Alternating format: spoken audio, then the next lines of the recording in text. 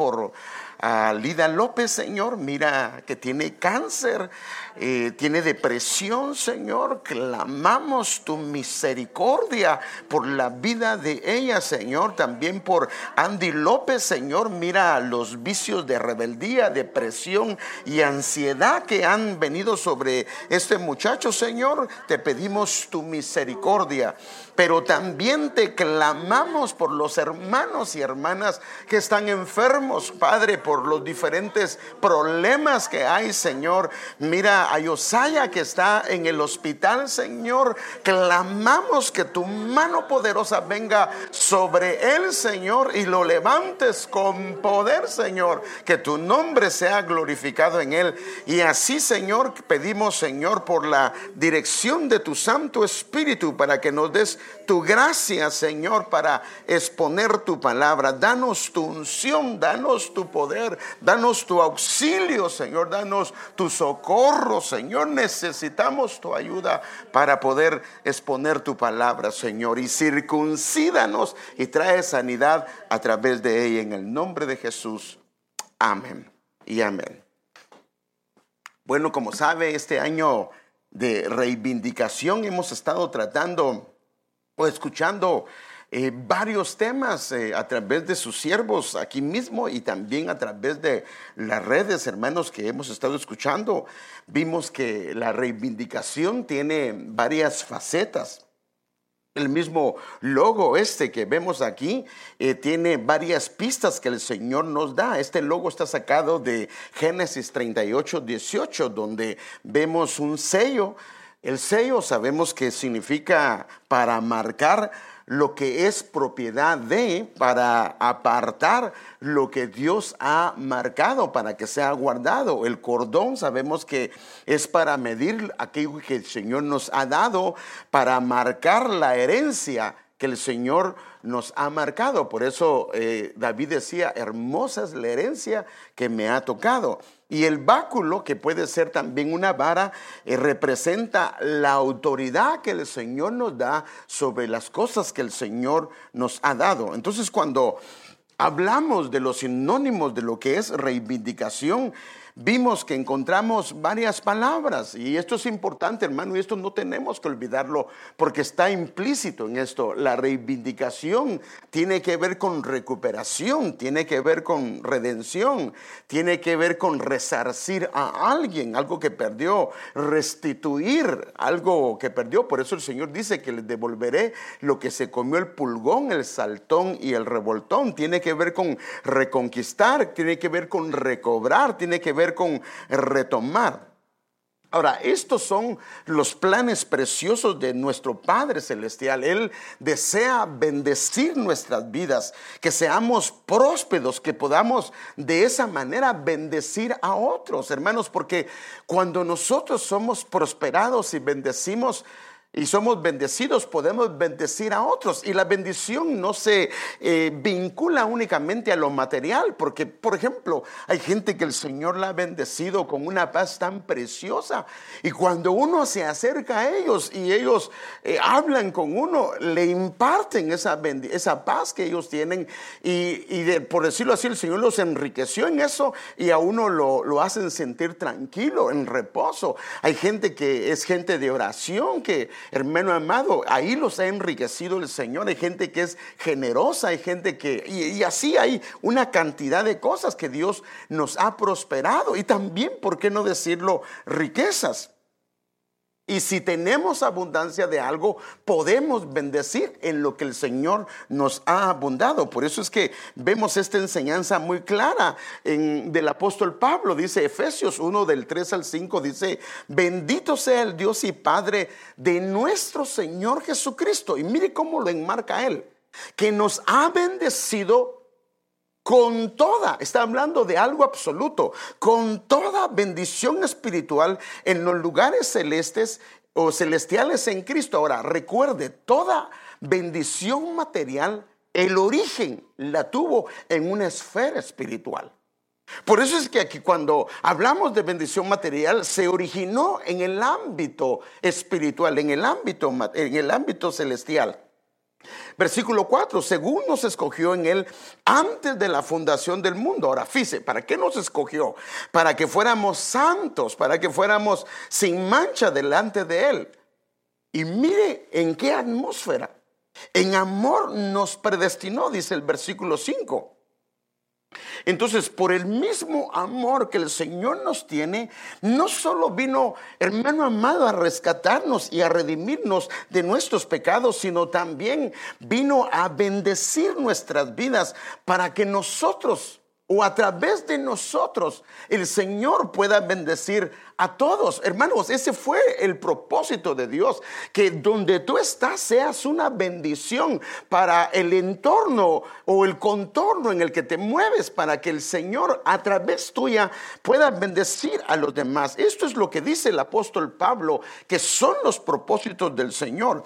Hablando el apóstol Pablo a los corintios, él les dice de la siguiente manera: pero ustedes ya conocen la gracia de nuestro Señor Jesucristo, que por amor, acuérdense que lo del otro versículo estaba diciendo en una atmósfera de amor, y aquí dice por amor a ustedes siendo, dice por amor a ustedes siendo rico se hizo pobre, para que con su pobreza ustedes fueran enriquecidos. O sea, hermanos, esto es palabra de Dios. Y si usted cree la palabra tal como está, la Biblia dice que Él nos ha enriquecido. Amén, hermanos. Ahora, si usted solo lo ve el material, tal vez tiene la vista, podemos tener la vista muy corta. Pero aquí está hablando en una esfera espiritual, pero también incluye lo material. Ahora va a ver por qué razón a veces lo material no viene. Entonces yo me ponía a pensar cómo la pobreza del Señor nos puede enriquecer. Bueno, primero recordemos que Él se despojó temporalmente de sí mismo, de lo que era, y Él se hizo pobre.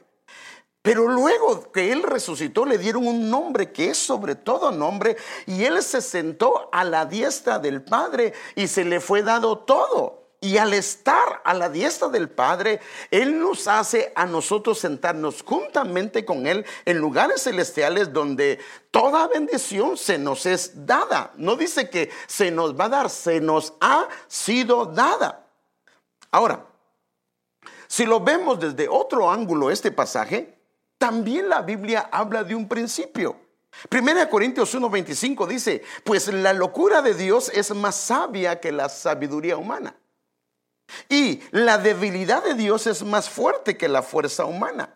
Si usamos este principio, podríamos decir también que aún la pobreza de Dios, Él no tiene pobreza, pero aún la pobreza de Dios es más rico que cualquier cosa del mundo, ¿cierto? Entonces, con su pobreza, Él nos enriqueció. Entonces, el mismo Señor Jesucristo explicó en detalle esto. No solo lo dice las epístolas, sino Él lo explica.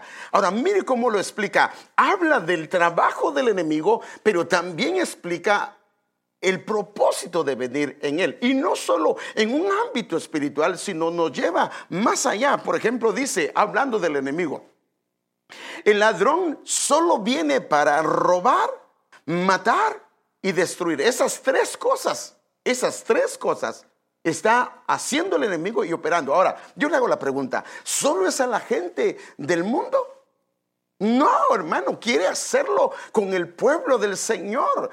Prueba de ello es que hay cosas que hemos perdido, hermano. Hay cosas que hemos dejado de hacer. Hay cosas que eran características del llamamiento de lo que el Señor nos dio, pero por descuidos personales, por dejadez o negligencia, lo perdimos. Pero el Señor quiere que lo recuperemos, porque la Biblia dice que los dones y los llamamientos son irrevocables. Amén. Ahora, mire lo que dice Él: yo he venido para que tengan vida. La palabra vida es zoe. O sea que Él vino para que tengamos la vida zoe, que es la vida eterna, la vida de Dios. Y para que la tengan en abundancia, dice esta versión. Ahora, yo quiero que note algo, porque Yo sé que estamos quisquillosos con la doctrina de la prosperidad, paz, poder y prosperidad. Amén. Y eso tenemos mucho cuidado en eso, en no caer en eso. Pero lo que pasa es que también la Biblia sí da principios de que Dios quiere prosperarnos. El problema es cómo lo enfocan ellos, porque ellos enfocan que no debe de haber ningún pobre, y eso no es cierto, porque la Biblia dice que van a haber pobres en medio nuestro. Pobres tal vez en la parte material, pero en otras áreas enriquecidos. Por eso es que, hermanos amados, la Biblia dice, los judíos le suplieron a ustedes de lo espiritual, ahora ustedes súplanle de lo que el Señor les ha dado a ellos. O sea que todos Dios nos ha dado. Pero esta palabra que aparece aquí en rosado o en rojo, y para que la tenga, y para que la realmente no aparecen en los originales. Realmente aquí debería decir, yo he venido para que tengan vida y tengan abundancia. Eso es lo que debería de decir. Se lo voy a mostrar para que vea que, pero como el problema es que cuando hacen las traducciones, como hay palabras y la gente está quisquillosa con lo que es la prosperidad, entonces como son traducciones, se les agregan unas palabras para que podamos entender lo que se está diciendo ahí. Déjeme enseñárselo, y esto se ve con si usted tiene un diccionario o un interlineal es cuando aparece la palabra en español, cómo se dice la palabra en griego y cuál es el número de Strong o la palabra que se relaciona con esto. Entonces, por ejemplo, aquí puede ver el versículo 10, este es un interlineal, así le llaman a estos. El ladrón solo viene para robar, matar y destruir. Yo he venido para que tengan vida y para que la tengan en abundancia. Ahora, pero note, todas las palabras tienen un número, una letra griega en la parte de abajo, pero la palabra para que la no tiene. Y en tampoco tiene. O sea, realmente aquí lo que dice es, y tengan abundancia. O sea que es muy claro, hermano, que la Biblia dice que es el deseo de Dios que tengamos abundancia. Entonces, pero como se muestra es que tengan vida y esa vida la tengan en abundancia. Así es como se presenta. Pero aquí el concepto que hay aquí es que tengan vida y que tengan abundancia. Espero que no tenga usted conflicto con eso, pero por eso se lo estoy mostrando. Y si tiene un interlineal, usted lo puede ver. Eso es fácil porque ahora todo eso se puede ver. Entonces, lo que está circulado en amarillo no aparece. Y esto que está en amarillo le da otra interpretación a la parte final del versículo.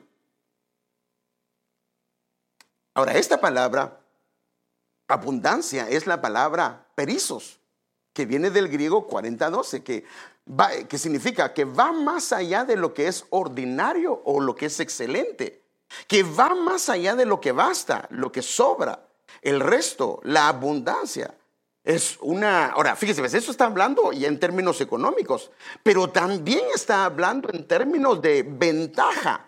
O sea, una capacidad de una persona, una preeminencia que Dios lo coloca en un lugar diferente al que están los demás, tener una posición más favorable o superior. O sea, que también está hablando no solo de lo económico, abundantemente, de una manera marcada por una gran cantidad o un gran grado. Entonces, aquí usted lo puede ver. O sea, que sí es el deseo de Dios prosperarnos, hermanos. Darnos vida, y esa ya no lo dio a través de Cristo, pero también darnos abundancia. Ya sea en capacidades que el Señor nos da o en riquezas. Y lo que pasa es que, fíjese, ¿por qué las riquezas no vienen sobre todos? Y ahora me estoy refiriendo a riquezas materiales. Porque lo que pasa es que muchas veces ya Dios nos ha probado y no estamos listos. Bueno, mire, alguien decía, Señor, tú manda y yo me encargo de recoger. Pero hermanos, a veces no estamos listos. Mire, Dios a veces de repente viene y nos manda una bendición, una abundante bendición. Y esa abundante bendición se convirtió en un problema para nosotros. Porque esa bendición, ahora hay problemas entre esposo y esposa. Esa bendición, ahora venimos bien cargados por lo que el Señor nos está dando. Nos estamos afligiendo. Entonces, la bendición realmente no fue una bendición, sino que al contrario, se volvió un problema. Entonces, ahora, ¿por qué muchas veces no vemos o percibimos esta abundancia? Y como dije, ya la tenemos a veces y a veces el Señor nos la quiere dar. Pero acuérdense que la perspectiva de Dios viene de diferentes maneras. Déjenme enseñárselo. Porque ese es el orden del Señor quiere para mandarnos riquezas. Entonces el problema es que nuestra alma tiene que estar preparada para riquezas. Porque si no está preparada, las riquezas son un problema. Por eso dice que el Señor enriquece y no añade tristeza con ella. Porque las riquezas pueden traer tristeza. Las riquezas pueden traer división, hermano. Las riquezas pueden volverse un problema, una carga pesada en nuestros hombros. Imagínate tú feliz y antes venías a la iglesia y servías, trabajabas y de repente el Señor te da un trabajo bonito o te da tu negocio y ahora ya no te asomas. Entonces la pregunta es, ¿se volvió bendición la bendición? No, porque el Señor dice que su bendición no añade tristeza. Entonces mire, ¿qué es el deseo de Dios? A través del apóstol, 3 de Juan, versículo 2. Amado, ruego que seas prosperado en todo. Pero mire qué dice, así como prospera tu alma. Porque si somos prosperados y no prospera nuestra alma, la parte 3, no vamos a tener salud. Pero si somos prosperados y prospera nuestra alma, entonces vamos a tener una buena salud. Entonces, las cosas que el Señor nos da no se vuelven un Dios, no se vuelven un ídolo. Mire, sin ir muy lejos, Dios nos regala a nuestros hijos y a veces nuestros hijos se vuelven un serio problema para servirle al Señor. Sabemos que le pertenecen al Señor, pero a veces no los queremos soltar.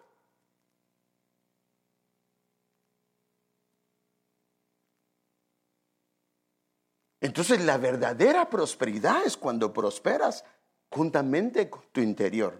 Porque la prosperidad es hermosa cuando va acompañada de salud. Amén. Una salud que no te permite, hermano amado, deshonrar al Señor. O imagínate, hermano, todo eso está en la Biblia. Por ejemplo, el Señor dice, crié hijos. Hermano, así es de que, por favor, esto nos puede pasar. Por eso es que el trato de Dios es primero hacia nuestras vidas, antes de. Crié hijos, dice Isaías. Así dice. Y los engrandecí. O sea que los prosperó. Pero ¿qué dice la parte después? Que por cierto me faltan 2 Coca-Colas pendientes para el hermano Francisco. ¿Qué dice? ¿Qué dice? Crié hijos y los engrandecí. ¿Y qué dice después? Y ellos se rebelaron en contra de mí. O sea que el Señor los crió, los engrandeció y ellos terminaron rebelándose. Entonces, con la ayuda del Señor, yo quisiera tratar el tema siguiente con ustedes. Porque yo quiero ver el diseño del Señor con respecto a lo que el Señor quiere hacer con nosotros. Engrandeceré tu nombre y serás bendición. Entonces el plan y diseño de Dios para bendecir al hombre y que esa bendición para él y para que lo rodean no sea un tropiezo, empieza con el interior del hombre. Cuando la Biblia habla del nombre de una persona, usted sabe que la Biblia está hablando también del carácter. Entonces, en otras palabras, podríamos decir, engrandeceré tu carácter. O sea, voy a trabajar tu carácter. Y entonces serás bendición. Entonces, si Él trabaja y engrandece el carácter, va a proveer ya sea cosas espirituales, capacidades, cosas materiales, y seremos bendición.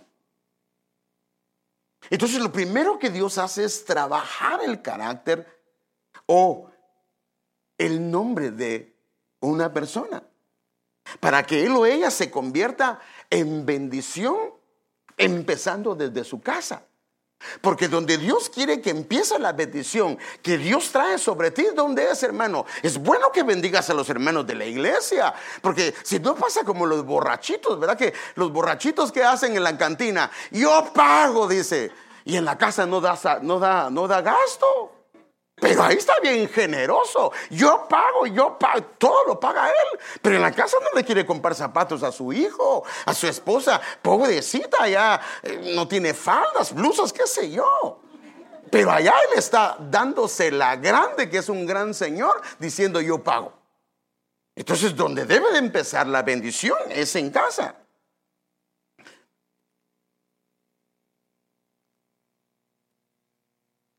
Ahora, estas palabras se las dijeron a Abraham el día que este hombre salió de la tierra de Ur de los Caldeos. Yo sé que algunos ya agarraron dónde estaba. Según la Biblia, ¿quién es Abraham? Hermanos, es el padre de la fe. Pero también es un modelo espiritual. De la manera como el Señor operó con él, pero también opera con los siervos o con aquellos que él es padre, un padre espiritual. Entonces, siendo Abraham el inicio de una familia que Dios escoge para bendecir a otros, porque la idea de Dios era escoger a Abraham, escoger a su familia, escoger al pueblo de Dios para bendecir a todas las naciones. Eso no ha cambiado. El deseo de Dios es que a través tuya el trabajo donde estás sea bendecido, que a través tuya el lugar donde tú estás sea bendecido, que seas una lámpara, que seas una luz, que la gente alcanza misericordia a través de tu persona. Porque nosotros, según la Escritura, somos hijos de Abraham, y no solo en la fe, sino también en las promesas que se le dieron a él. Déjeme ver primero la plantilla que Dios le dio a Abraham, porque luego quisiera que comencemos, si el Señor nos permite y nos da su gracia, a disertar sobre eso. Y no lo vamos a terminar hoy. Bueno, tengo varios mensajes pendientes, pero por lo menos que empecemos con el principio, con el concepto. Entonces, mire, ¿dónde aparece esto? Primero vemos, y hoy hablaba nuestro hermano Jesús de la obediencia, que él le agrada más la obediencia que los mismos sacrificios. A veces hacemos muchos sacrificios, pero no hay obediencia. Entonces, la obediencia de Abraham, usted sabe perfectamente que en Génesis 12:1, y si ha leído Génesis alguna vez o más de una vez, sabe que donde empieza la vida de Abraham, empieza en Génesis capítulo 12. ¿Y el 12 de qué nos habla? De gobierno. Aquí nos está diciendo que esa es la manera como Dios gobierna. Y el Señor dijo a Abraham: vete de tu tierra, de entre tus parientes y de la casa de tu padre, a la tierra que yo te mostraré. Y por lo que entendemos, él hizo caso. Ahora, ¿cómo lo haría el Señor con él? La misma Escritura nos lo muestra en el versículo que sigue. Haré de ti una nación grande. Y le dio un panorama de lo que iba a hacer. Pero ahora le comienza a mostrar de qué manera el Señor lo iba a hacer. Primero dice: te voy a bendecir, ya sea con cosas materiales o con cosas espirituales. Porque, hermano, déjeme darle un ejemplo. Si alguien me quiere hablar a mí sobre cómo profetizar y nunca profetiza, ¿lo vas a escuchar? Si alguien te quiere hablar a ti, por ejemplo, de oración, y nunca lo ves orando. Si alguien te quiere hablar de paz, y cuando hay problemas su corazón está bien afligido y está pegando de gritos, no te puede bendecir. Pero si esa persona en esas áreas o en las diferentes áreas que el Señor nos da es un ejemplo, ha sido una bendición, cuando lo escuchas a él o a ella, de verdad te imparte lo que él tiene. Entonces, lo primero que Dios dice es: te voy a bendecir. La bendición es como un sinónimo de prosperidad y de enriquecimiento. Y luego voy a engrandecer tu nombre. Y luego y entonces te convertirás en bendición. Ahora, ¿qué es el impacto de él y de su descendencia? Bendeciré a los que te bendigan, y al que te maldiga, maldeciré. Por eso es que usted no tiene que maldecir a alguien que lo maldice. Eso lo va a hacer el Señor. Se le rebota. Usted no tiene que hacer eso. sino que dice, bendeciré a los que te bendigan y a los que te maldigan, te maldeciré. Y en ti, le vuelve a repetir, serán benditas todas las familias de la tierra.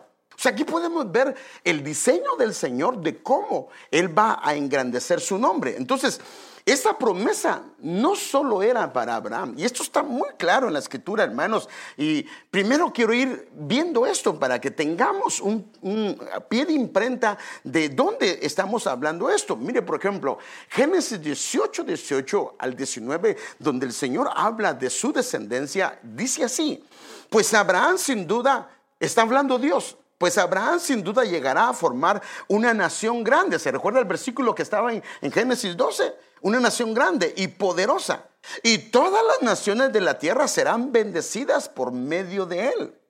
Dice, yo lo escogí a fin de que él ordene a sus hijos. Ahora mire qué tenía que hacer: ordenar a sus hijos y a sus familias a que se mantengan en el camino del Señor, haciendo lo que es correcto y lo que es justo. Entonces dice, fíjese pues, entonces aquí habló con él y Dios le hizo venir riquezas, porque si ha leído la historia de Abraham, sabe que el hombre era un hombre enriquecido. Pero ahora está hablando de los hijos. Entonces yo haré por Abraham todo lo que he prometido. ¿De quién está hablando? Está hablando de los hijos.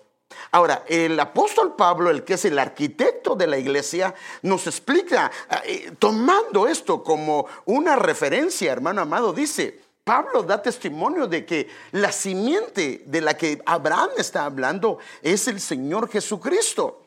Ahora bien, Gálatas 3:16, ahora bien, las promesas fueron hechas a Abraham y a su descendencia. No dice a las descendencias como refiriéndose a muchas, sino más bien a una, y a tu descendencia, es decir, ¿quién, hermano? Cristo. Entonces, ¿para quién eran todas las promesas? Hermano, para Abraham y para su simiente. Amén. Ahora viene Pablo explicando sobre esto. Dice que si somos de Cristo, aquí viene el asunto, fueron hechos para Cristo. Y aunque no seamos israelitas de nacimiento, pero somos espiritualmente hijos de Abraham y somos espiritualmente metidos en Cristo. Si somos de Cristo, la Biblia es clara que somos herederos de las mismas promesas que Dios le dio a los judíos.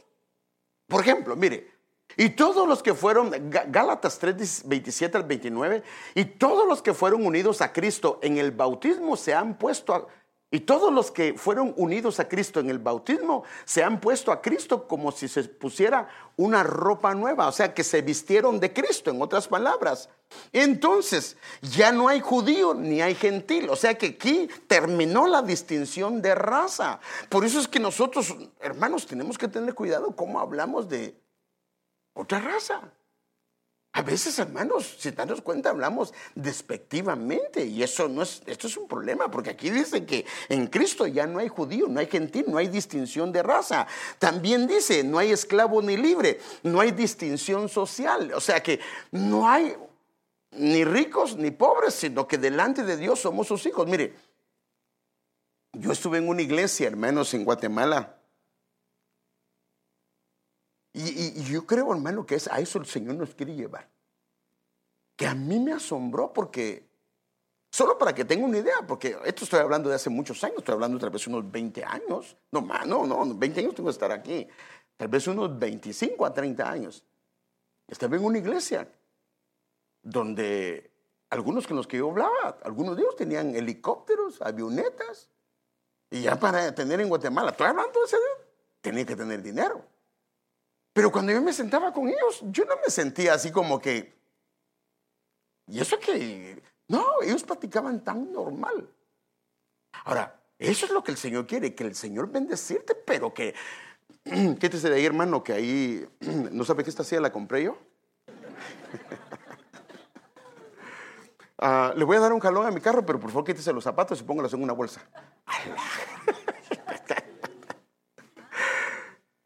O solo sale y comienzas a echar spray, hermano. No haga eso, por favor.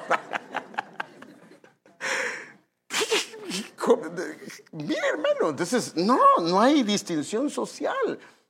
Qué hermoso es cuando los hermanos que Dios los bendice no hacen sentir mal a los que en esa área tal vez el Señor nos ha bendecido. Y tampoco que el Señor lo ha bendecido espiritualmente no haga sentir mal al otro.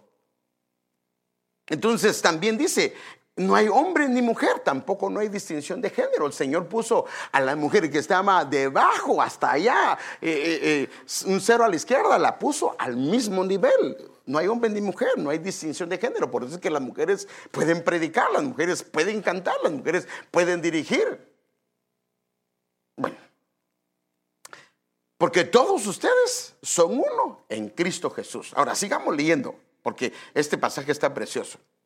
Ahora, mire qué dice, acuérdense, eso dice el versículo,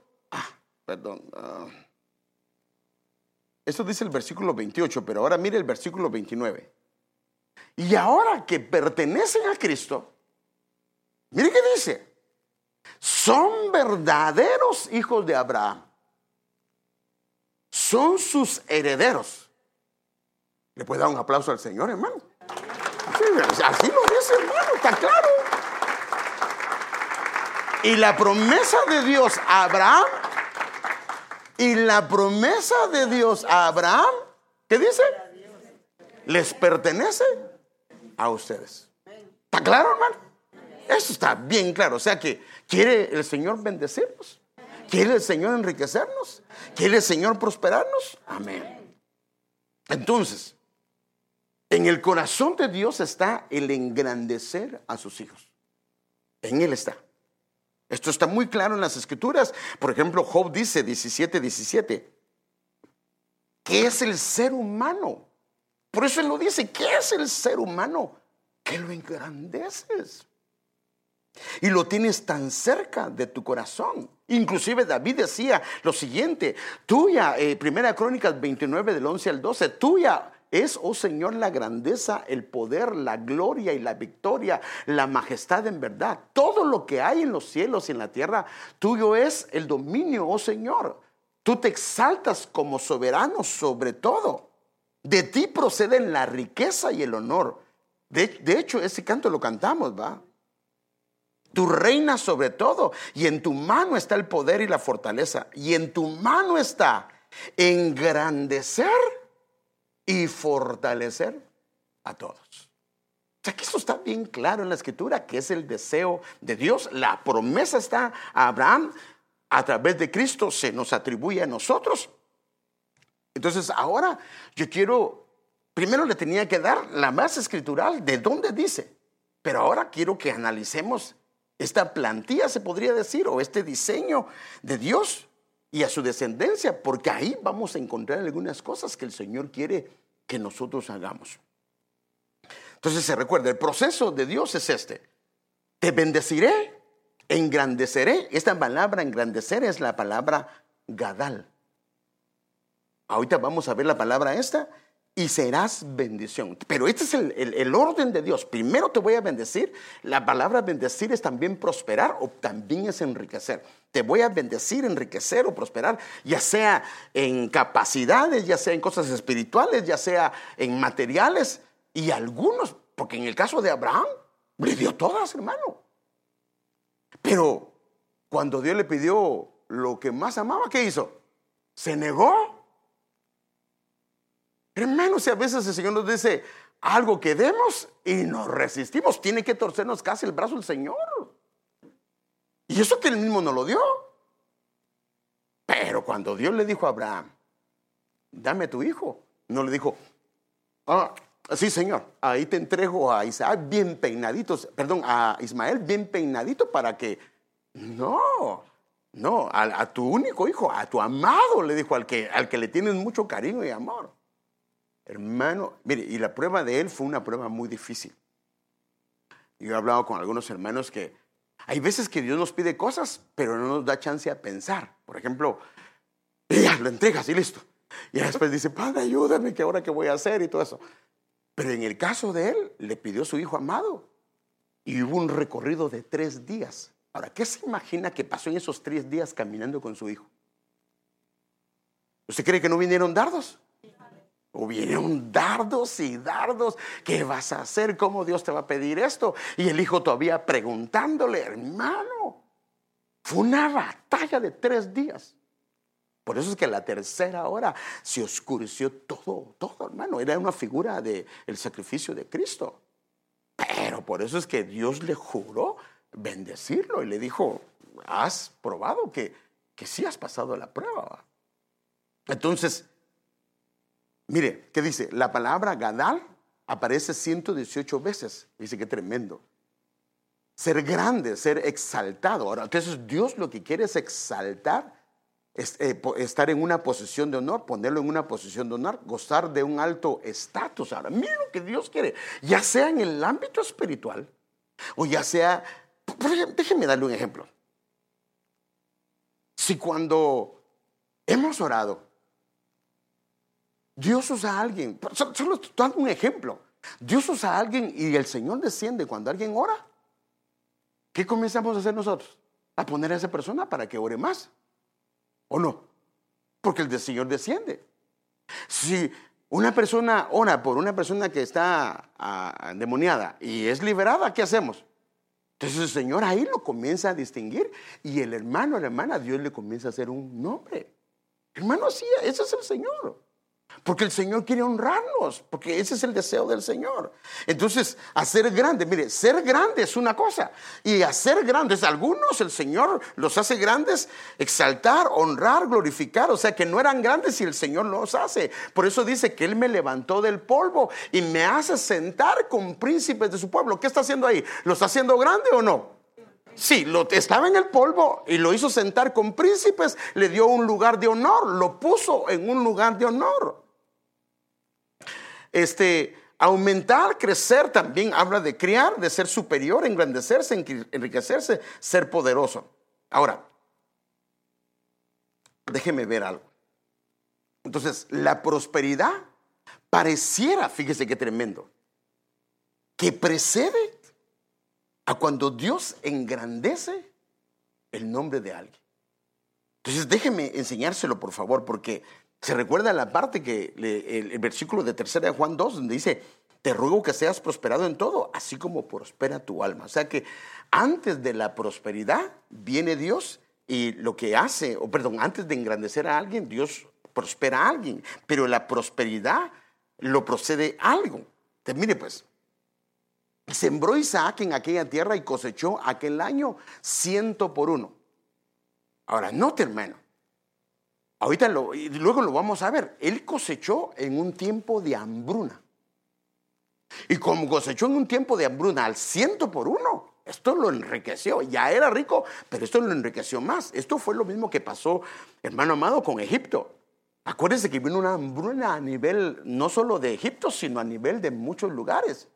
Y en Egipto había comida. Entonces, ¿qué pasó? Comenzaron a vender y ellos se hicieron ricos.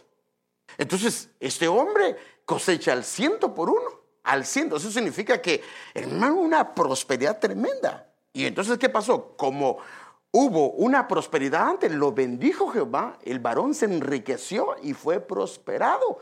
Que mire pues, y se engrandeció, Gadal, hasta hacerse muy poderoso. O sea que antes de la prosperidad, antes del engrandecimiento, Dios tiene que prosperarlo en los dones, talentos o en lo que el Señor le ha dado. Llámese la música, llámese la palabra, llámese en diferentes áreas.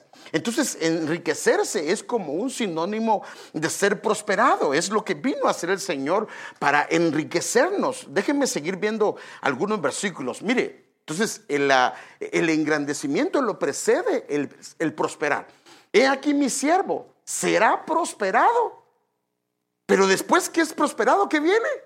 Será engrandecido y exaltado y será puesto muy en alto. Entonces, como que el orden es que antes de engrandecer, Dios prospera a un hijo de Dios, a una hija de Dios, en lo que el Señor le ha dado. Y eso no significa que no sean cosas materiales. Ahora, si no es tratado antes, si no ha sido prosperada su alma, no se puede, porque la prosperidad o el enriquecimiento puede ser muy dañino.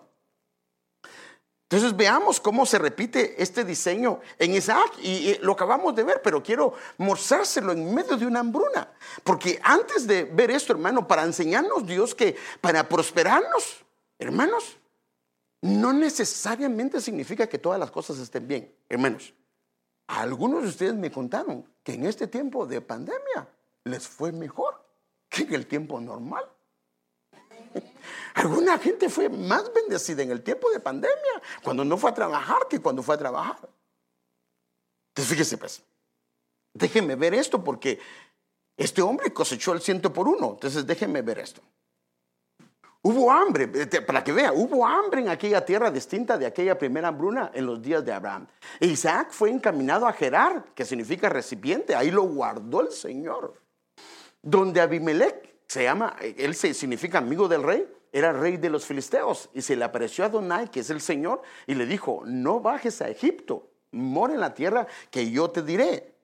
Ahora, en medio de esta hambruna es donde aparece lo que estábamos viendo. Y sembró Isaac en aquella tierra y cosechó aquel año 100 por 1. O sea que la bendición de Dios no significa que es cuando las cosas están caminando bien, sino cuando las peores circunstancias están. La promesa es de Él que Él puede bendecir, porque de Él viene la bendición. Entonces dice el 100 por 1 y entonces lo bendijo, lo enriqueció y entonces Él se engrandeció y se hizo muy poderoso. Ahora, esto es importante verlo y entenderlo porque las bendiciones materiales, hermanos, vienen precedidas muchas veces, así como en este caso, de tiempos difíciles. Es más, a veces los tiempos difíciles son un preludio de que algo grande viene. Por eso es que nosotros tenemos que entender esto, hermano. Y el enemigo sabe esto. Por eso es que el enemigo, acuérdese, trató de ofrecerle al Señor todo lo que Él iba a hacer, pero sin cruz. Entonces el enemigo va a tratar de ofrecernos a nosotros, pero ¿para qué te vas a someter a eso? No, mejor yo te lo doy. Pero el problema es que el costo a pagar es muy alto. Déjeme seguir. Entonces, ¿de dónde viene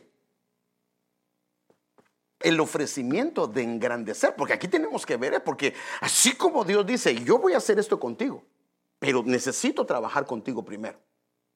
Pero el enemigo dice, no, conmigo no necesitas trabajo.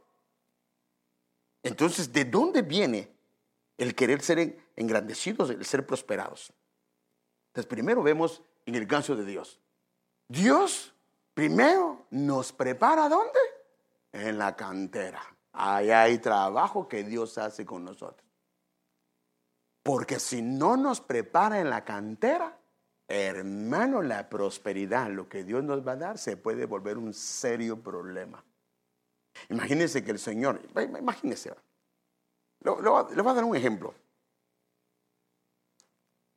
Imagínense que el Señor le da la habilidad de José de tener, porque a José le llamaban el Señor de los sueños, y que Dios le habla por sueños. Y le habló de la condición de un hermano. Ahora, mire, a veces los sueños es no tanto tal vez para que se lo digas a la gente, sino los sueños es para que ores, porque Dios te está mostrando la condición de una persona. Y te la está mostrando porque Dios no quiere eso para él, y por eso te levanta como un atalaya para que ores por él o por ella. Pero ¿qué hacemos con nosotros? Le vamos a decir, hermano, fíjese que yo quiero decirle que yo lo vi, que usted estaba bien destruido. Hermano, ese sueño. O que su mujer lo traicionó. Yo lo vi que la hermana fulana, hermano, en vez de ser bendición se vuelve un serio problema. No, entonces nosotros tenemos, sí, Señor, no, y tampoco es de que se vaya ufanando, que mire, cuando quiera puede venir conmigo y le puedo interpretar su sueño. No, hermano, porque algunos así hacen, y así, soy el Señor de los sueños y entregan tarjetas. No. Oyen un sueño y rápido buscan, a ver, déjeme, venga para acá, aquí está con aquellos que no saben nada, venga, a mí me llaman José, y le voy a dar su interpretación. No, el que ha sido pasado por la cantera no hace eso. Entonces mire, Dios los prepara en la cantera. Entonces cuando ya los preparó y están listos, y que la bendición de Él no va a ser un estorbo, no va a ser un Dios, no va a ser nada de eso, entonces los comienza a bendecir, Dios está con ellos, comienza a prosperarlos, comienza a enriquecerlos. Entonces ahora viene, los engrandece y ellos se vuelven bendición y se vuelven una bendición para los demás. Una bendición. Ahora el enemigo Lo que hace el enemigo es, no hay cantera. ¿Para qué quieres cruz? No, no, no, yo te puedo dar todo eso, te lo puedo dar, pero sin cruz. El problema es que cuando no hay cruz, no hay cantera, hay arrogancia, hay orgullo, hay altivez y sí puede venir prosperidad, porque también el enemigo prospera. Puede venir riquezas, se puede engrandecer, pero hace todo lo contrario de lo que hace el diseño de Dios. Eso puede traer destrucción, puede destruir, puede hacer que se fracase, puede hacer que se arruine. Y la gente que está alrededor, hermano, puede terminar fracasando. Déjeme mostrarle unos versículos de esta parte final, solo para que lo vea. Tras el orgullo viene el fracaso. O sea que cuando hay orgullo, lo que va a venir es fracaso. Tras la humildad, la prosperidad. O sea que cuando alguien ha sido prosperado es porque el Señor ya trató su orgullo. Amén, hermanos. Ha tratado su orgullo. Se lo ha bajado. Porque si no empieza uno, hermano amado, pues yo creo que a usted no le agrada al Señor, hermano, pero es que Dios no lo prospera. Míreme a mí, cómo me ha bendecido. Ay, hermano, no le miramos tremendo. Entonces aquí no. Tras la humildad, entonces alguien que ha sido tratado, la humildad la ha tratado. Y obvio que aquí no había humildad y entonces viene prosperidad. Déjenme ver otras versiones de esta primera parte. El orgullo del hombre precede a la ruina. O sea que si hay arrogancia, hay orgullo, lo que va a venir es ruina. Y si hubo orgullo, es muy probable que no hubo cantera, porque no se quiso someter a la cantera del Señor. Mire la versión NBI, al fracaso lo precede la soberbia humana. Cuando alguien no quiere dejarse tratar por el Señor, lo que va a venir es una soberbia humana. El orgullo humano es presagio de fracaso. La arrogancia va delante de la destrucción. Antes del quebrantamiento se enaltece el corazón del hombre. O sea que aquí está muy claro, hermano, que están los dos caminos. El camino del Señor con una cantera y el camino del enemigo sin cantera. Y sí puede haber enriquecimiento, porque, hermano, hay gente del mundo que ha enriquecido y es soberbia, es altiva. Y déjeme mostrarle unos versículos. Mire qué dice, por ejemplo, Ezequiel. Y si usted ha trabajado un poquito o ha estudiado un poquito de la guerra espiritual, sabe que este pasaje se refiere al enemigo. Aquí está hablando del rey de Tiro y está hablando que él se hace un dios. Dice, con tu sabiduría e inteligencia te has conseguido riquezas. Y, o sea, mire, con sabiduría e inteligencia, y has acumulado oro y plata en tus tesoros. Con tu gran sabiduría has engrandecido tus riquezas mediante tu comercio. Y tu corazón se ha enaltecido a causa de tus riquezas. O sea, que está hablando que el enemigo, todo esto también, y si esta es la genética del enemigo, eso mismo hace con los demás. Pero ¿qué quiso hacer? Él quiso agarrar y buscar el lugar del Señor. Mire otros versículos. A las naciones les hace prosperar, pero note eso, mire pues, o fracasar. O las engrandece o las destruye. O sea, que cuando hay prosperidad, lo que viene es engrandecimiento. Pero cuando hay fracaso, lo que viene es destrucción. Cuando hay arrogancia, lo que viene es destrucción. Entonces, le estoy mostrando solo algunos versículos para que veamos lo que les estoy explicando. Hablando Daniel del hombre que va a venir al final, dice, con su sagacidad hará prosperar en sus manos el engaño. O sea que esta gente, como no ha habido cantera, hay engaño, hay mentira, hermano, han estafado a medio mundo. Dice, con su sagacidad hará prosperar en sus manos el engaño y su corazón se engrandecerá. Por sorpresa destruirá a muchos. O sea, note cómo viene engrandecimiento y después al final viene una destrucción. Y en el caso del Señor viene engrandecimiento y serás bendición y bendecirás a los que están alrededor. Contra el príncipe de los príncipes se levantará, pero será quebrantado, aunque no por mano humana. Ahora, note esto, hermano. Padre Santo. Si todavía tengo. Entonces a José Dios lo prosperó. Fíjese, pues, a Isaac, a ver, hagamos un test. ¿Dónde prosperó Dios a Isaac? O sea, ¿en qué ambiente? ¿En qué circunstancias? ¿Ah? En medio de una hambruna. Amén. Ahora, ese fue el trato para Isaac. Ahora, el trato para José fue diferente. Porque a José Dios lo prosperó en las peores circunstancias. Porque cuando Dios va a engrandecer a alguien, hermano, tiene que trabajarlo. Porque si Dios no trabaja a José, él mata a sus hermanos. Y él mismo le dice a ellos, usted lo sabe, ustedes no me vendieron a mí. Fue Dios el que hizo todo esto. Entonces déjeme mostrarle estos versículos. El Señor estaba con José. Así que todo lo que emprendía, ¿qué hacía? Prosperaba. José fue llevado a casa de su amo egipcio y mientras estuvo ahí, su amo se dio cuenta de que el Señor estaba con José. Pues todo cuanto comprendía, prosperaba. Ahora, esta era una situación difícil como esclavo en la casa de Potifar. Pero como Dios tenía un trato, lo llevó a un siguiente nivel, más profundo, más difícil. Porque aquí él era, por decirlo así, un señor de casa y tenía todo, pero luego lo lleva, usted sabe que no se metió con la mujer de Potifar y injustamente lo llevaron a la cárcel. Pero también en la cárcel, el jefe de la cárcel no supervisaba nada de lo que estuviera bajo la responsabilidad de José, porque el Señor estaba con él y todo lo que emprendía, el Señor lo hacía prosperar. O sea que lo que podemos ver, hermano amado, es que a Isaac lo prosperó en medio de una hambruna, lo bendijo y lo prosperó y lo engrandeció en medio de una hambruna. A este hombre lo trabajó primero el Señor en su corazón para lo que el Señor le iba a dar. Entonces da la impresión que en el caso de José el Señor lo trabaja doble. En la vida de él vemos casi todas las cosas dobles. Por ejemplo, vemos 2 sueños en la casa de su padre, uno de las espigas y otro del sol y la luna. Vemos 2 veces que aparece la palabra prosperidad en la casa de Potifar. Vemos que en la cárcel estuvo el copero y el panadero. En cada uno de ellos tuvo su sueño. El faraón tuvo 2 sueños. Vemos 2 estancias antes de llegar a ser gobernador. En la estancia en la casa de Potifar y en la cárcel. Vemos también 2 venidas de sus hermanos. Inclusive, ¿cuántos hijos tenía José? 2 hijos. O sea que como le dieron un doble tanto, así fue de prueba, pero lo prepararon por el lugar que le iban a dar. Entonces vemos que cuando lo suben, hermano, después de esos tratos de su corazón, así que el faraón dijo a José, como Dios te ha revelado el significado de los sueños, a ti es obvio que no hay nadie más sabio e inteligente que tú, quedarás a cargo de mi palacio. O sea que lo prepararon primero a cargo de una casa. Mire, por eso es importante, hermano, que seamos fieles en lo poco, porque el Señor nos pondrá en lo mucho. Lo pusieron primero a cargo de una casa, fue fiel. Lo pusieron a cargo en una cárcel.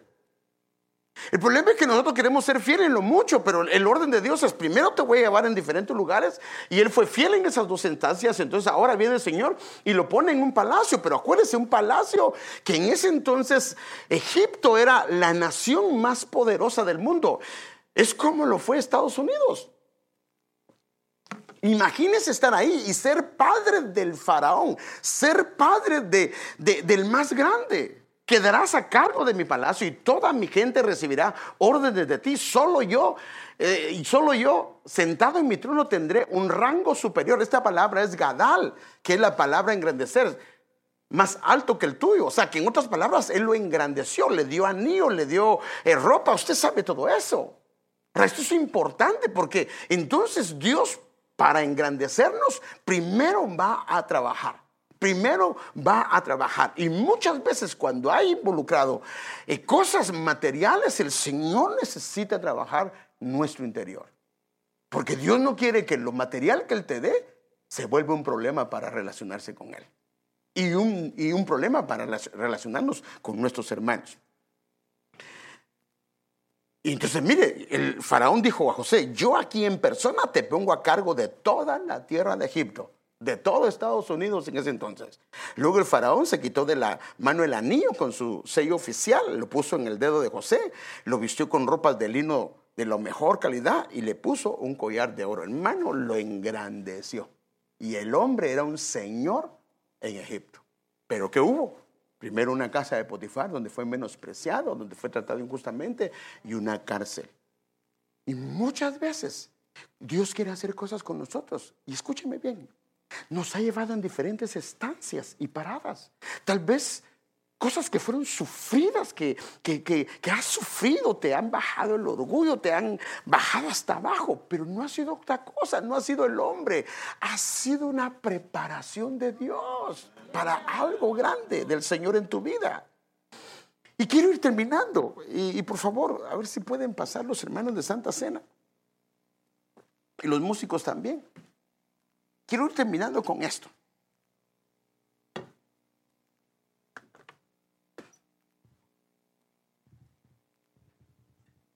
Hay un mensaje encriptado en las letras hebreas de la palabra engrandecer. Mire, yo sé que usted sabe, nosotros sabemos, ustedes también saben, que hay 3 idiomas que no solamente sus palabras tienen un valor numérico, sino también tienen un significado, tienen gematría. Por eso es que al hebreo se le debe buscar la etimología, de dónde viene y por qué procede, porque tiene una razón. Usted sabe que el alefato hebreo tiene 22 letras. Y obvio que todas las palabras que aparecen en el hebreo están compuestas de estas 22 letras. Entonces esta palabra engrandecer tiene, hermano amado, estas palabras. Aquí lo puede ver. Ay, padre, me regalaron un lapicero y se me olvidó. Bueno, mire. La palabra gadal, engrandecer, tiene 3 letras. Tiene esta que es la gimel, tiene la palabra dalet y tiene la palabra lamed.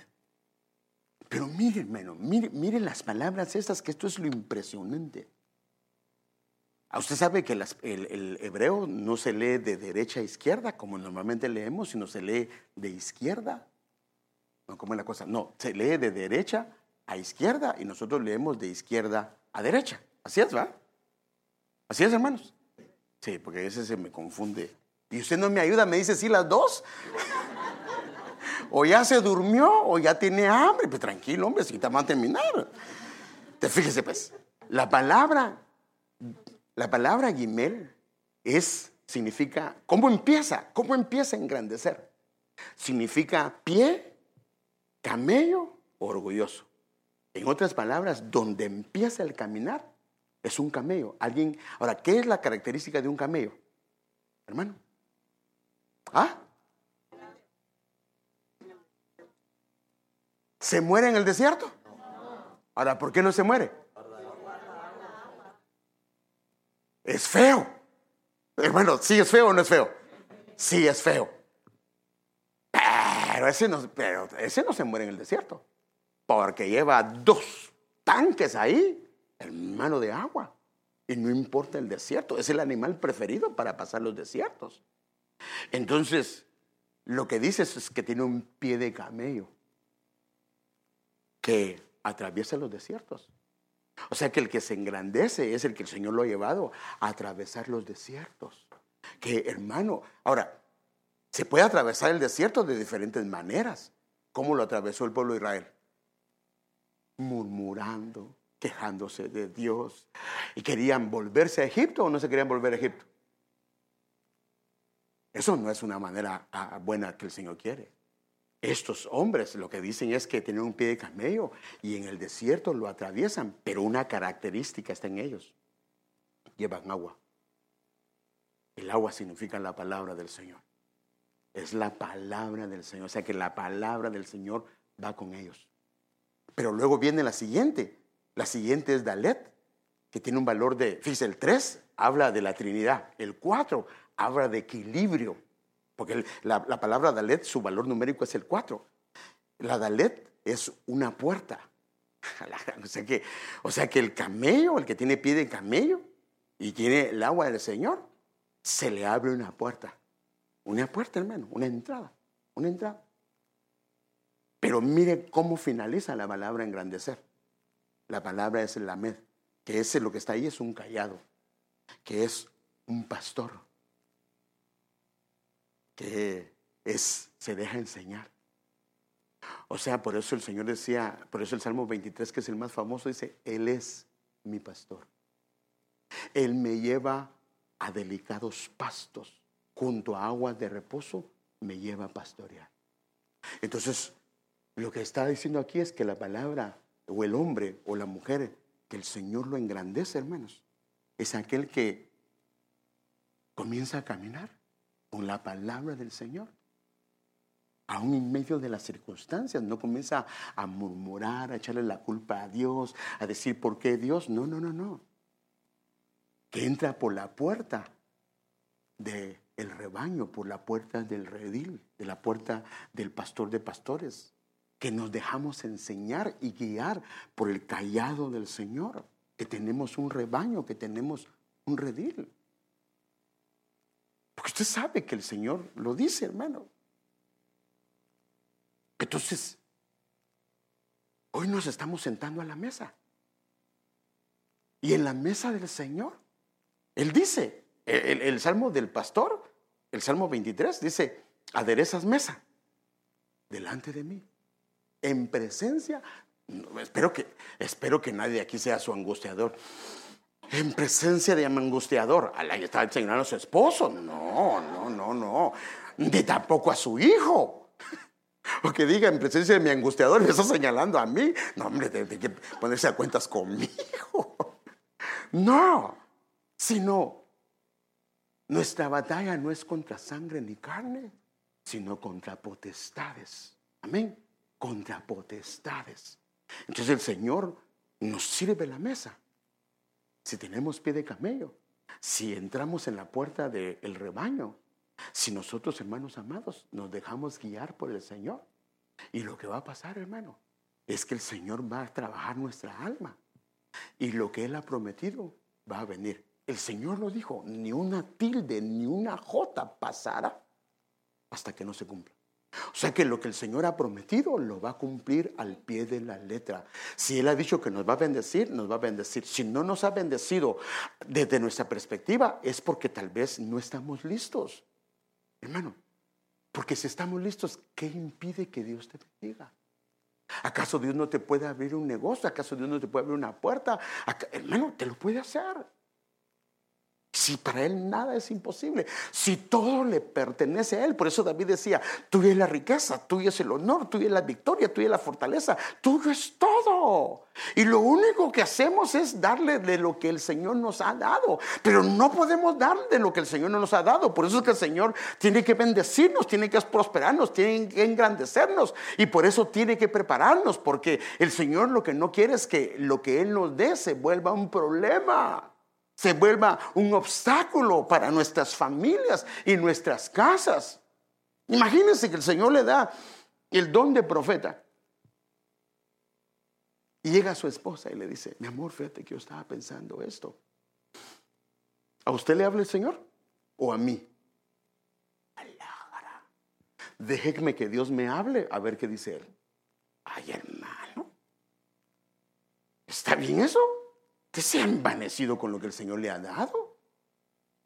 Mire, aquí está, por eso es que aquí está la humildad. Mira, se recuerda que a la prosperidad le precede la humildad. Mire, hermano, a este hombre. ¿Qué dice la Biblia de Moisés? ¿No era el hombre más manso? No menso, sino el más manso de toda la tierra. ¿Sí o no? Ahora, mire, hermano, mire lo que pasó con él. La Biblia es clara que él hablaba cara a cara con Dios. Pero vino su suegro, lo observó en una ocasión, él estaba así, tomándose su Coca-Cola y dijo, wow, este hombre no para de trabajar. Y dejaba pendientes citas y todo eso. Y le dijo, mira, mijo, yo te quería decir algo. Si sigues de esa manera, vas a perecer tú y también va a perecer el pueblo. Mira lo que le estaba diciendo a uno que Dios le hablaba cara a cara con Dios. ¿Y qué dijo él? Entonces le dice, y entonces comienza a darle consejos de qué hacer. Él pudo haberle respondido, con todo respeto, suegro. Si él hubiera querido decirme algo, ya me lo hubiera dicho. No, hermano. Tomó el consejo y ese consejo era de Dios. Miren la sencillez y la humildad. Entonces Dios quiere llevarnos a eso. Entonces hoy que estamos en medio de la mesa, el Señor quiere preparar nuestro corazón, hermano. Quiere bendecirnos sobrenaturalmente. Él vino para que tengamos vida y también para que tengamos abundancia de dones, de talentos, de gracias, de capacidades espirituales. Pero ¿por qué no decirlo? También de cosas materiales. ¿Cómo puedes bendecir a otros o a tu misma familia. Tal vez tu familia está económicamente mal, pero si el Señor te bendice, los puedes bendecir, ¿sí o no, hermano? Bendecir a los nuestros, bendiciéndolos de lo que el Señor te ha dado. Pero para eso Dios te tiene que prosperar. Tal vez espiritualmente te ha prosperado, pero tal vez materialmente no. Pero hoy sentémonos a la mesa, porque al sentarnos a la mesa estamos recordando, hermano, que somos príncipes y princesas del Señor, que se sientan a la mesa del Rey, y lo que Él dio nos lo heredó a nosotros a través de Cristo. Y la mesa lo que hace es confirmar ese pacto. Por eso es que el pacto nuestro, así dice Pablo, es con mejores promesas, porque el pacto lo selló Cristo con su propia sangre, hermano, con su propio cuerpo. Entonces eso está activo. Y este es el año de la reivindicación, para volvernos el Señor al lugar donde Él nos quiere y comenzar a engrandecernos, y engrandecernos ahí en el colegio donde tú estás. Que el Señor ponga un espíritu superior que te engrandezca en medio de tus compañeros, en el trabajo donde estás, hermano amado, en el negocio donde estás, en la familia, en el vecindario. El Señor te quiere engrandecer y hacerte un nombre. Pero para eso necesitamos que Él trabaje nuestro interior. Por eso dice: te engrandeceré tu nombre, tu carácter. Voy a trabajar en tu carácter. Entonces hoy, si hay cosas que por alguna razón no has recibido, hay mucha probabilidad que no has dejado que tu interior sea trabajado por el Señor. Porque Dios no tiene excepción de personas. Y si yo prefiero que el Señor no me dé si no estoy listo. Amén, hermanos. Porque no quisiera que con lo que Él mismo me dé termine ofendiéndolo a Él. Eso no está bien. Entonces por eso es que tenemos que pedir al Señor que trabaje en nuestro interior. Deseo que prosperes en todo, pero también como prospera tu alma. Y hoy que el Señor pueda ajustar, si hay algunas cosas que no están ordenadas en nuestro corazón, que el Señor las puede ordenar a través de su sangre, a través de su cuerpo. Porque, hermanos, esa es la genética. En la sangre está la genética de Él. Y Él es un hijo que nada lo ha hecho tropezar. Padre, queremos pedirte que nos ayude, Señor. Perdónanos si no hemos entendido esto, Señor, y nuestro corazón, Señor, se ha atormentado por tal vez adversidades, sin entender que aún en medio de ella tú nos quieres bendecir nuestras familias, nuestras casas, nuestros hogares. Y ya nos has enriquecido, pero no nos hemos dado cuenta de todo lo que nos has dado, Señor. Hemos sido bendecidos y enriquecidos tal vez con cosas espirituales y no las hemos visto. Nos has bendecido sobreabundantemente. Ninguna palabra de la que ha salido de tu boca ha faltado, Señor. Pero tal vez ha habido inconformismo en nosotros, Señor, y te pedimos hoy que, Señor, vuelvas otra vez a sentarnos a la mesa, Señor. Nosotros queremos que nos bendigas, que estés con nosotros.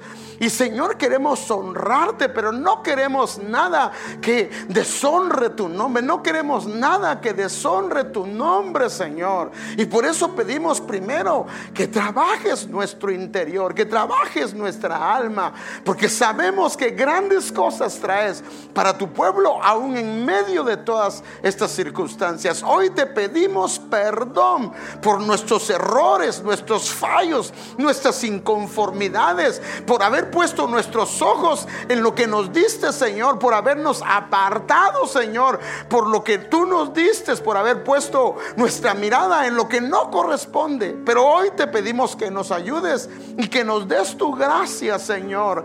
Hoy nos sentamos a la mesa, Señor, y restaura nuestra alma, renueva nuestra alma de una manera sobrenatural. Te lo suplicamos, te lo pedimos, te lo rogamos, Señor. Bendice estos elementos, Señor. Bendice estos elementos en el nombre de Jesús y